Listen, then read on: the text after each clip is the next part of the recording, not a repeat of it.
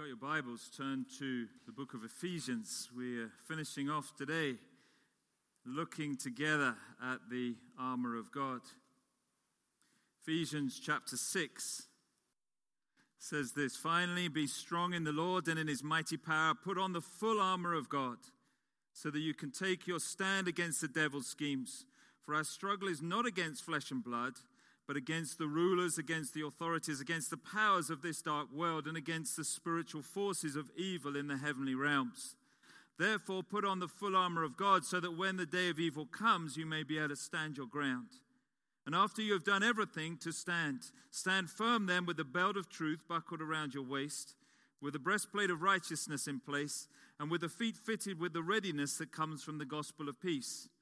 In addition to all this, take up the shield of faith, with which you can extinguish all the flaming arrows of the evil one. Take the helmet of salvation and the sword of the Spirit, which is the word of God. And pray in the Spirit on all occasions, with all kinds of prayers and requests. With this in mind, be alert and always keep on praying for all the saints." Thanks be to God for his reading. Lord, as we just focus today on the sword of the Spirit, we ask again that you would come and speak to us, teach us. Lord, as we look into your word, you have promised through your Spirit to do just that, to teach us your truth. And so we open our hearts and our minds to you now. Speak to us, for your children, your sons and your daughters are listening. We thank you and we praise you in the name of Christ. Amen. We said together as we've looked at this, we need to put on this armor. Our battle, it says, is not against flesh and blood, that our battle, we are engaged, whether we like it or not, in a spiritual battle. And we need the spiritual armor of God that is given to every single believer if we're going to live and work and minister in that battle, if we're going to be victorious. You don't see a combat troop going into a war zone today without any equipment on them. Even though the equipment has changed since Roman times, where Paul uses this analogy of the Roman armor to what we have today, still they go in ready prepared. They have everything they need for every eventuality. And it's the same for us. If we're going to be engaged in this battle, if we're going to actually be useful and not just get completely overawed and overcome in the battle, we need to put on the spiritual armor. And it said, first of all, you put the belt on. The belt held everything together. The belt of truth. That we listen to God's truth about ourselves, not what the world says, not what other people or even ourselves we think about ourselves. But we say, this is what God says about me. This is the truth about who I truly am, because God says that, and what God says is true. And then we put on the breastplate of righteousness, which covers the core of who we are, our heart, our internal organs. And the heart in the Bible is the core of us. It's when all the facades are taken away. Who are you really at the very core of yourself? And we put on the breastplate to cover that, to protect that from attacks of the enemy. Your feet are fitted with a readiness that comes from the gospel of peace. That we are to have the peace of God, which passes all understanding, guarding our thoughts and our hearts in Christ Jesus. But we're also, the gospel means that we take that peace to others. Blessed are the peacemakers. It says in Matthew, in the Sermon on the Mount, Jesus said. And we are to take the peace of God to other people. Then we need to take up the shield of faith. The shield of faith is the shield that we hold that protects us when all these arrows come. This is the secondary armor, if you like. And so the shield, the enemy will be firing those fiery darts over at us constantly, trying to attack us. But we have a shield of faith, a shield that trusts in the promises of God, that it says can extinguish every single arrow that the enemy seeks to fly at us and to break us and to get us down and to get us depressed and to get us useless because we think we can't do things. And then we looked at last time the helmet of salvation. We put on the helmet which protects, the salvation which protects us, protects our mind, protects our thoughts, protects who we are. And we put that on over us to protect us. And then the last part today, it says, and we take the helmet of salvation and the sword of the Spirit, which is the word of God. And so last of all, we pick up our sword, which is, it says, the Word of God. Dr. Guthrie said this. He said, the Bible, the Word of God, is an armory of heavenly weapons, a laboratory of infallible medicines, a mine of exhaustless wealth. It is a guidebook for every road, a chart for every sea, a medicine for every malady. It is the balm for every wound. If you rob us of our Bible, it's as though the sky has lost the sun. Wesley said this. He said, the Bible must have been written by God or good men or bad men or good angels or bad angels.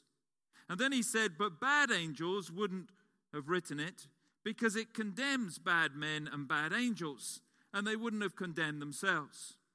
And good men and good angels wouldn't have written it because then they wouldn't have wanted to deceive other people by lying as to its authority and claiming that God wrote it. And so the Bible must have been written as it claims to have been written by God, who by his Holy Spirit inspired men to record his words, using the human instrument to communicate his truth. We have in our hands the Word of God, an incredible tool, an incredible weapon to use in this spiritual fight, in our spiritual journey of faith. The question is, what is that sword, and how then do we use it? How do we use God's Word in this battle? How do we effectively take up that sword and start fighting and start moving forwards? We'll turn over in your Bibles to Hebrews, just a few books later. Hebrews chapter 4. Familiar passage in verse 12. It says this. Hebrews 4 verse 12. It says, for the word of God is living and active, sharper than any double-edged sword. It penetrates even to dividing soul and spirit, joints and marrow. It judges the thoughts and the attitudes of the heart. Nothing in all creation is hidden from God's sight. Everything is uncovered and laid bare before the eyes of him to whom we must give account. Let's just think about that for a moment. What is it that we have? It says we have the sword of the Spirit, which is the Word of God. And here in Hebrews, it describes for us what the Word of God. First it says the Word of God in verse 12 is living. Now, when we meet living things, living means that we can have a relationship. You guys are living, I hope. So I can have a relationship with you and you can with me. If you were an inanimate object sitting there, I can't really go over to this microphone and say, I'd really like to have a relationship with you. Oh, you're just a beautiful microphone. It doesn't do much. It doesn't respond. Actually, it's going to be quite a good relationship. It doesn't answer back. But you don't really, oh, I'm in love with that microphone. No, it doesn't. You don't have it's not living. It's dead. It's inanimate. Sometimes we get a bit confused in our lives and we put more kind of weight in inanimate objects than we do in people. But we shouldn't. Living things affect us, whether it's people or pets. How many of you have a pet that you talk to? Come on, be honest, you're in church. Right? How many? Yeah, of course, we all do. Oh, little doggy, oh, he's so sweet. Little cat, and then you rub it the wrong way. And it's like a nasty cat. And you start talking to these animals, don't you? And you have a relationship with them. And you do that because then when I grew up with a little dog, and name was Shandy, and you have a relationship so that when you call Shandy, Shandy comes running. And Shandy will come licking you and sharing the love of dog breath and saliva all over you. And you have a relationship. And when we had to put that little dog down when he was too old, it really hurt us as a family. There was an emptiness there. Or some people have relationships with their plants. How many of you have green fingers and you sing to your plants? You don't need to answer that. That's slightly worrying. But you talk to them and sing. And there's all these things. Oh, you play Mozart or Beethoven or something. It's supposed to grow better. But you have relationships. Why? Because they're living.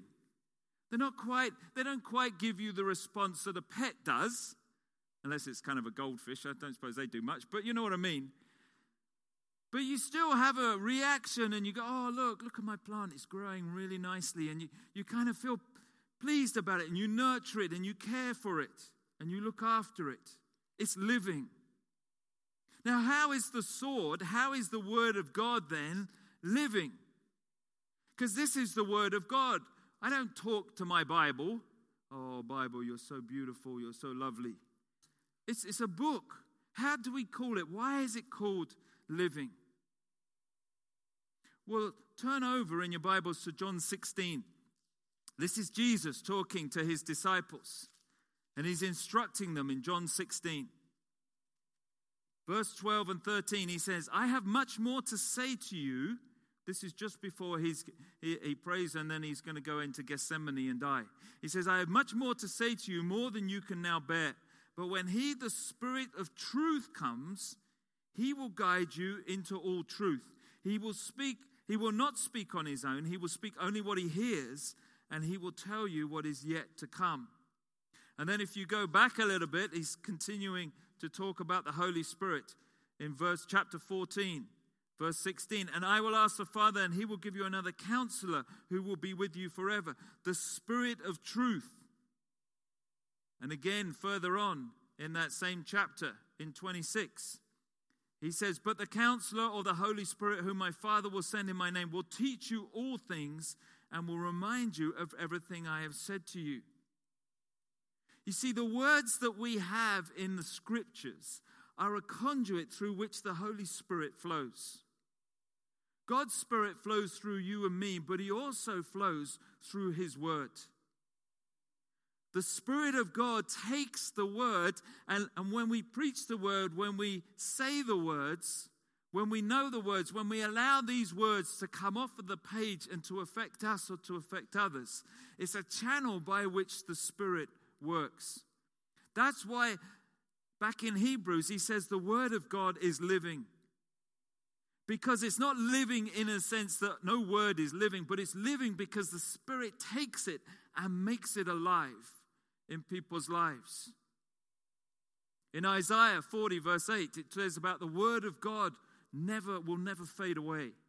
It will always be there. Other things will fade, but the word of God will go on forever. And it's living in two different ways.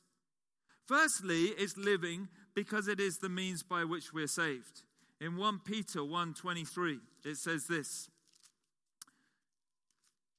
It says, for you have been born again, not of perishable seed, but of imperishable, through the living and enduring word of God. You cannot become a believer in Jesus Christ except through hearing and receiving the word of God. Paul said it in Romans as well. Romans 1 verse 16. He says this. Let me just find it a moment. Romans 1:16. I am not ashamed of the gospel. Why? Because it is the power of God for salvation for everyone who believes. First for the Jew and then for the Gentile. So first of all, the word of God, the Spirit takes the word of God and touches people's lives and brings them into the family of God. At the end of John's gospel, he writes these words, that the reason he has written his whole gospel is so that people will read it and believe.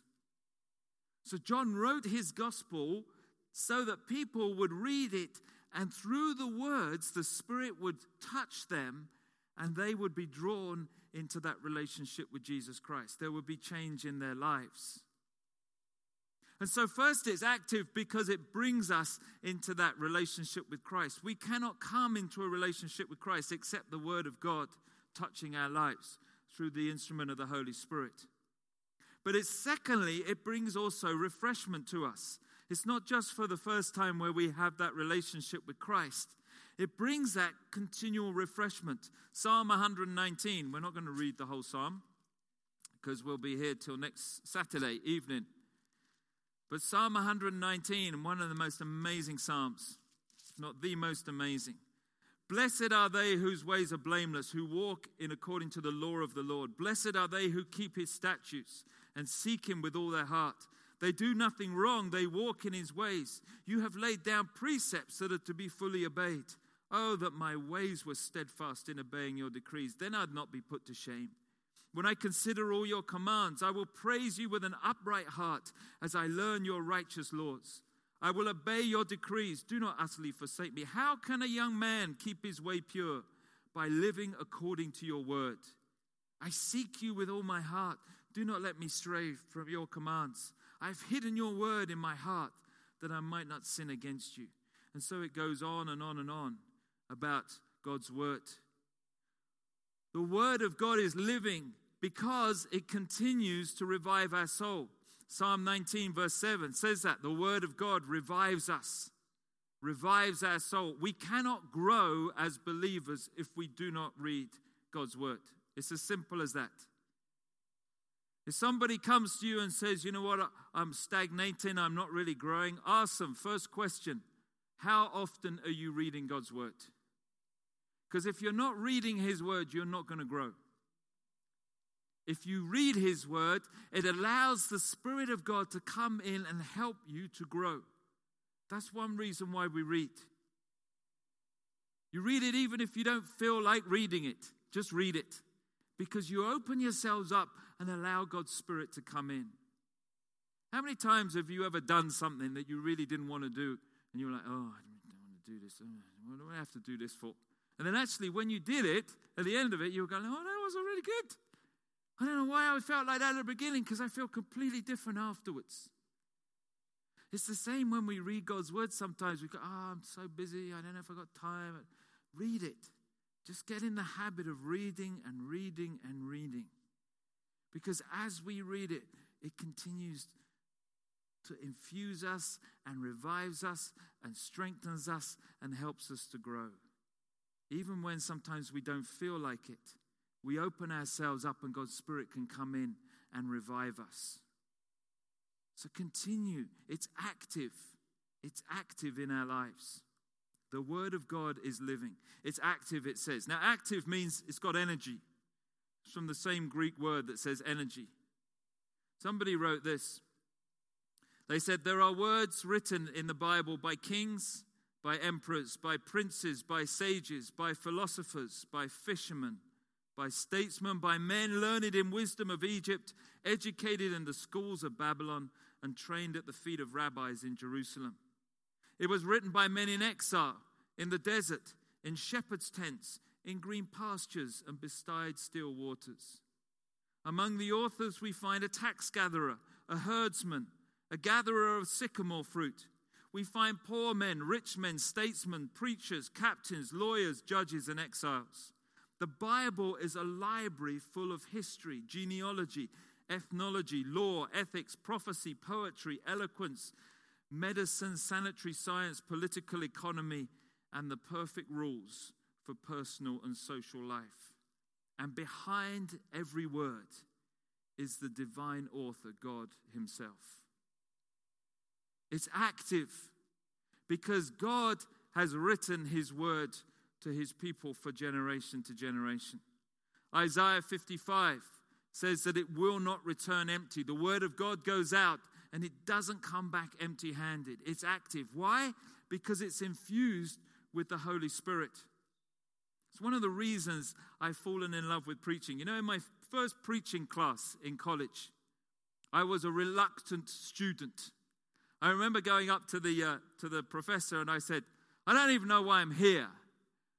What's preaching ever done except enabled me to spend time counting bricks and stained glass window panels in churches?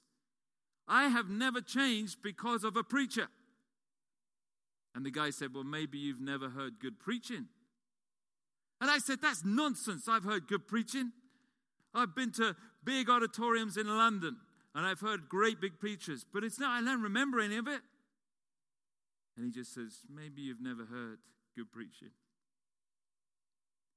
And then at the end of each session, the end of the morning and the end of the afternoon, he put on a tape recording of what he considered to be some of the best sermons he'd ever heard. At the end of that first sermon that we listened to, there wasn't one student that wasn't crying because the word of God had touched their heart.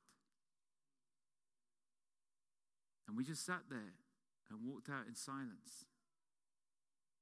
Not because the preacher was so great. If I told you who it was, you wouldn't even know his name. But because he was a conduit who opened up the Word of God and allowed the Spirit of God to come in and touch people's hearts.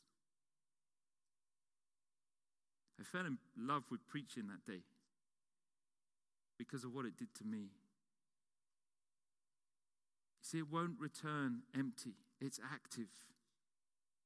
It's a channel by which the Spirit of God flows into our lives. And so when we pick up the sword of the Spirit, we're picking up that channel by which the Spirit of God can flow. Do you think like that when you look at God's Word?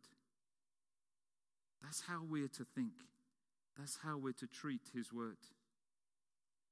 He goes on, he says it's living and it's active, it's sharper than any double-edged sword. It penetrates even to dividing soul and spirit, joint and marrow.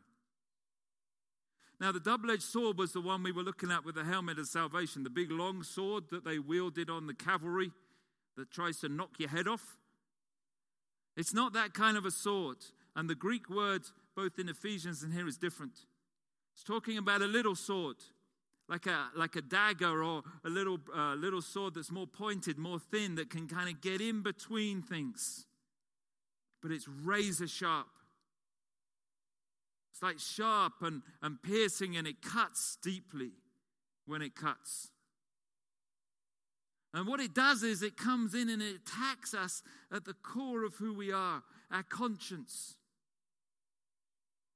It attacks, in the context of Ephesians, into the relationships where there are struggles, where there are things that are not as they should be. And it's God doing his surgery through His Word into our lives. And He does it to bring healing and wholeness. You know, I remember a number of years ago, I used to go to the gym quite a bit. And one time in the gym, I felt my shoulder go really bad. And then it got stiffer and stiffer and stiffer. And finally, I used to wake up at night. I couldn't move my arm. I could only bend it up to about here. And at night time, every time I rolled on this side, it was so painful. It used to wake me up. And my wife kept saying to me, well, go see the doctor. I'll be all right. I'll be all right. And finally, when I'd lost enough sleep and my pride had got the better of me, and I laid it down. I went to see the doctor and I said, my shoulder's really sore. And he said, you've got scarring tissue in there. That's why you can hardly move it. You can only move it up to here. So what did they do? They sent me up to Mount Vernon. I went, I had an operation. They cut in the front, they cut in the back, and they cut out all that scarring tissue. All the stuff that had got messed up, that had got hardened, that was stopping the rest of my arm working properly. They cut it out. And then, I was on drugs at the time, and the guy, I came out of the surgery, I'd been knocked out, and you're high as a kite when you come out. And this guy said to me, this physio, he goes, can you put your arm up? And I went, yeah, like this. And it's all bandaged up, and started bleeding again then, but that wasn't a good idea. But I was going, it's fixed. And over the next few months when I had physio, I could then move my arm right over my head again for the first time. And that's the kind of surgery that God does through His Word into our lives. It's cutting out all the scarring stuff, all the stuff that gets in there that messes us up, that means we can't move properly, that hurts us, that wakes us up at night. And He goes in with His sharp, pierced, two-edged sword. And He says, it's going to hurt a bit, but I have to do this to get rid of all this stuff out of your life. I need to cut it out, because if I don't cut it out, you're always going to be in pain. It's going to get worse and worse and worse. And so He comes in, and it says here, it's penetrating to divide even soul and spirit, joint and marrow. It judges the thoughts and the attitudes of our hearts. It comes in and it cuts out all that stuff that we don't need. And it brings that freedom and that healing. And God uses His Word to do that. How? He says, because he judges our hearts. A heart is the core of me. And when it says God judges, he's not sitting there as an angry parent judging us. Oh, you messed up, David, again. Oh, you didn't do what I asked you to do. Oh, you're a bad boy. Go to your room. It's not like that. What he's saying is, it's like judging. He's just opening up our hearts and saying, let me see what we see. Let me show the true self. Let me show you where that scar tissue is, so that you can give it to me so that I can cut it out for you. It's a gentle God that we serve. A God that loves us, that cares for us, that wants us to be the best that we can be. He doesn't want us to be encumbered with all this scarring around. Do you remember, it's kind of like when we read the Word of God, it's kind of like Snow White. You know Snow White and the Seven Dwarfs? You know the mirror in that thing? Mirror, mirror on the wall, who is the fairest of them all? And the wicked witch looks in the mirror, and who does she see? Snow White. Why? Because Snow White is the fairest. The mirror cannot lie. And in the same way, when we look into God's word, it doesn't lie to us. That's part of the love-hate relationship that we have with the word of God. Because we come to the word of God and we read it and we look into it, and what it does is it reveals me to myself as I truly am. And part of that I don't want to see. But part of it I love seeing, because I know then God can do his work in me. And so the word of God comes in and it does that. It's got that power to judge us, not negatively, but just to reveal to us, like a mirror. Mirror, mirror on the wall. Who is the most godly of them all after Christ? David, how are you getting on? Be perfect as I am perfect. How are you doing, David? Let me show you. Let me reveal through the words and the pages of this book, through the scripture, the word of God, revealed by the Holy Spirit. It judges us. You know, last Sunday, we were looking at the 1:30 service. We were looking at the sword of the Spirit. And afterwards, I told people, just go, let's pray for a bit. Let's just God, I felt God speaking to people in the congregation. And I said to them, let's just be quiet. Let's play. And I got Anesimo to come up and play on the keyboard. And I went and I sat down over the side here and I was praying. And the Lord said, open up the microphone. It's always a dangerous thing when you open the microphone. You're never quite sure who's going to come, what they're going to say, how long is it going to be, and so on. But the Lord just said, open it. And I went, are you sure? And they went, open the microphone up. And I just got up and I said, is there anybody that wants to share? And a number of people came forward and they started sharing about how the sword or the shield of faith had been effective in their life and the difference it had made in their life. That's what the Word of God does. It takes those words through the Holy Spirit and it touched people's lives.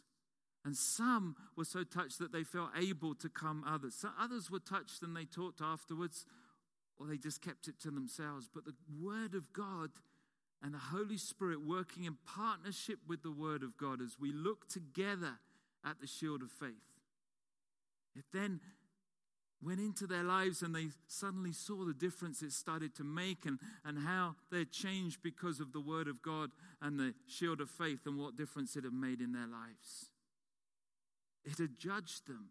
It had opened them up so they could see. And then they were able to respond and encourage everybody else. It was a beautiful moment of encouragement for us that were listening to how God's word had made a difference in their lives. That is the sword of the Spirit, the Word of God. Now, how do we use it, really briefly? Well, first of all, we need to treasure it. We need to pick it up and use it. How many of you grew up with a teddy? Come on, be honest. Or an equivalent, you know what I'm talking about. Now, what happened to it? Well, after a while, the stuffing starts coming out, doesn't it? the eyes fall off. It ceases to look very much like it did when you first got it. Why? Because you've loved it to bits. And you've kept on loving it and loving it and loving it and loving it. And you kept on taking it with you. And you've had it in bed and you've probably drooled all over it some nights. And it's got messed up and it's not looking that healthy. But what is it? It's loved. It's like Toy Story, isn't it? When they're cast out. I used to be so loved. The Word of God needs to be like that.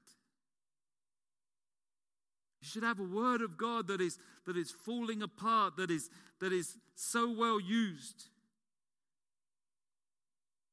Because that means that you've treasured it, that you've loved it, you've kept it, you've used it as it wants to be used. What's the point in having a Bible if all it does is sit on your shelf and looks nice? Or it's in pristine condition?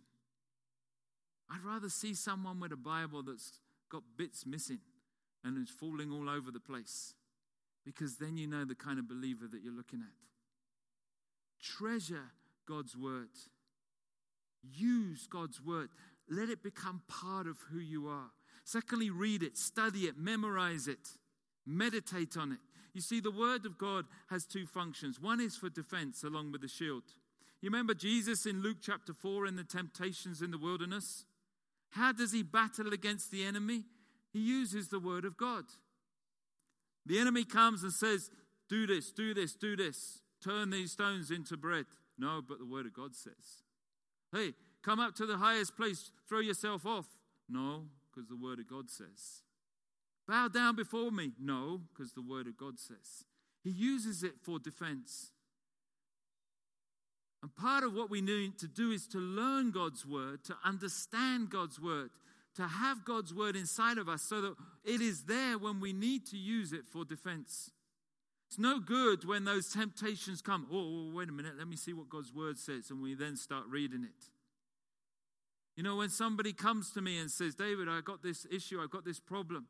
I can't go, oh, well, I haven't quite got, I've only just finished halfway through Genesis at the moment. Can you come back in a year's time when I've got through the rest of the Bible? You know, it doesn't work that way. You don't want to go to a doctor, do you? And say, well, I've got this ingrowing toenail. Well, I'm sorry, I haven't studied toenails. I'm starting at the head and I'm working my way down. You want them to know what to do or to know how to find out. So we need to study God's Word so that it becomes part of us. So we're ready to use it at a moment's notice when we need to. Then we need to apply it, trust it, obey it. In John 15, this is Jesus talking about the vine and the branches. Beautiful passage of Scripture. But there's full of ifs. If you do this, then he'll do that. If you remain in me and I in him, he will bear much fruit. If anyone does not remain in me, he's not going to bear any fruit. If you remain in me and my words remain in you, ask whatever you wish and it's going to be given to you. But only if you obey my commands, you will remain in my love. If you're being disobedient, out goes the love. You're not going to feel it. You're not going to experience it. Only, he says, if you obey my commands, you remain in love. If you're disobedient, forget it. If you do what I command, verse 14, greater love has no one. You are my friends if you do what I command. So we have to apply it and obey it. We have to do what it says. There's no good reading God's Word and saying, well, I like that bit, but I don't like that bit. I'm not going to do that bit. I'll only do that bit. He says, take it or leave it. It's God's Word. Obey it. And if you put it into practice in your life, if you apply it, trust it into your life, then you'll see the power of God's work at work in and through you. And lastly, we use it in the offense. You speak the truth into other people's lives. Now, what you don't necessarily do is go about quoting it. There's nothing worse, is there? Sitting having a nice coffee with someone in Starbucks or in Costa's, and they tell you something and you go, but God's Word in Matthew chapter 3 verse 58 says this. I mean, like, you just don't do that. Because they'll be out the door before, But what you do is, if you know God's word, you can bring God's word into the conversation. You don't have to say, oh, and so and so and so and so. But you say, you know what I found in my life? These principles, these words, they work. Why do they work? Well, because God ordained it to work in the first place. And so we say, you know what? Let me tell you a story. You know what? I found that when I stay in God's love, when I'm obedient to God, then things, I experience the love of God in a far better way. You can say things like that than saying, well, in John chapter 15, verse 14, it says, you are my friends if you do what You can say God's word, and when you speak God's word, the power of the Spirit comes through what you're saying, and you will see people change. Because what you're doing is opening up that conduit for the Spirit of God to flow through. And you use God's word in your prayer life too. When you pray, as we have our prayers here in this service, quote God's word, as Tim did today. God's word says, God's word says, God's word says. Because when you use God's word, you're allowing the Spirit of God to come into those prayers, into those people's lives, impacting them for now and for all eternity. The Bible says the word of God is one of the most vital parts of our armor. It's a privilege to be having it. I saw a picture the other day of believers, I can't remember what part of the world, but they smuggled in some Bibles. And they were there picking it up with such care. First time they'd have a Bible in their hands. And it was just the joy in their lives, on their faces, to have the Word of God in their language in their hands.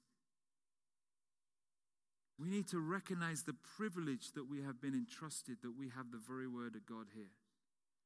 Use it to break down the strongholds. Let me close with this.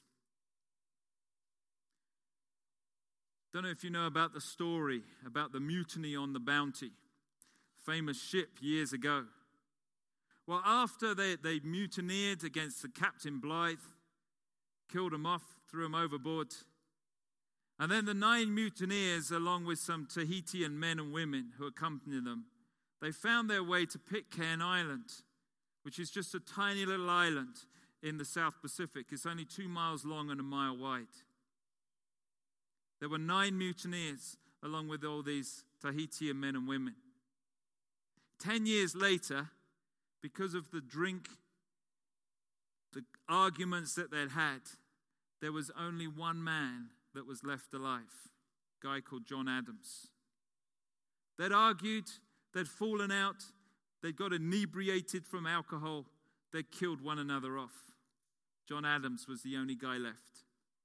Him, along with 11 women and 23 children, made up the whole island's population. What happened was that as John Adams was searching through the bottom of an old chest one day, he came across the Bible that was on the Bounty. And he began to read it. And through reading it, the Holy Spirit started to work in his life.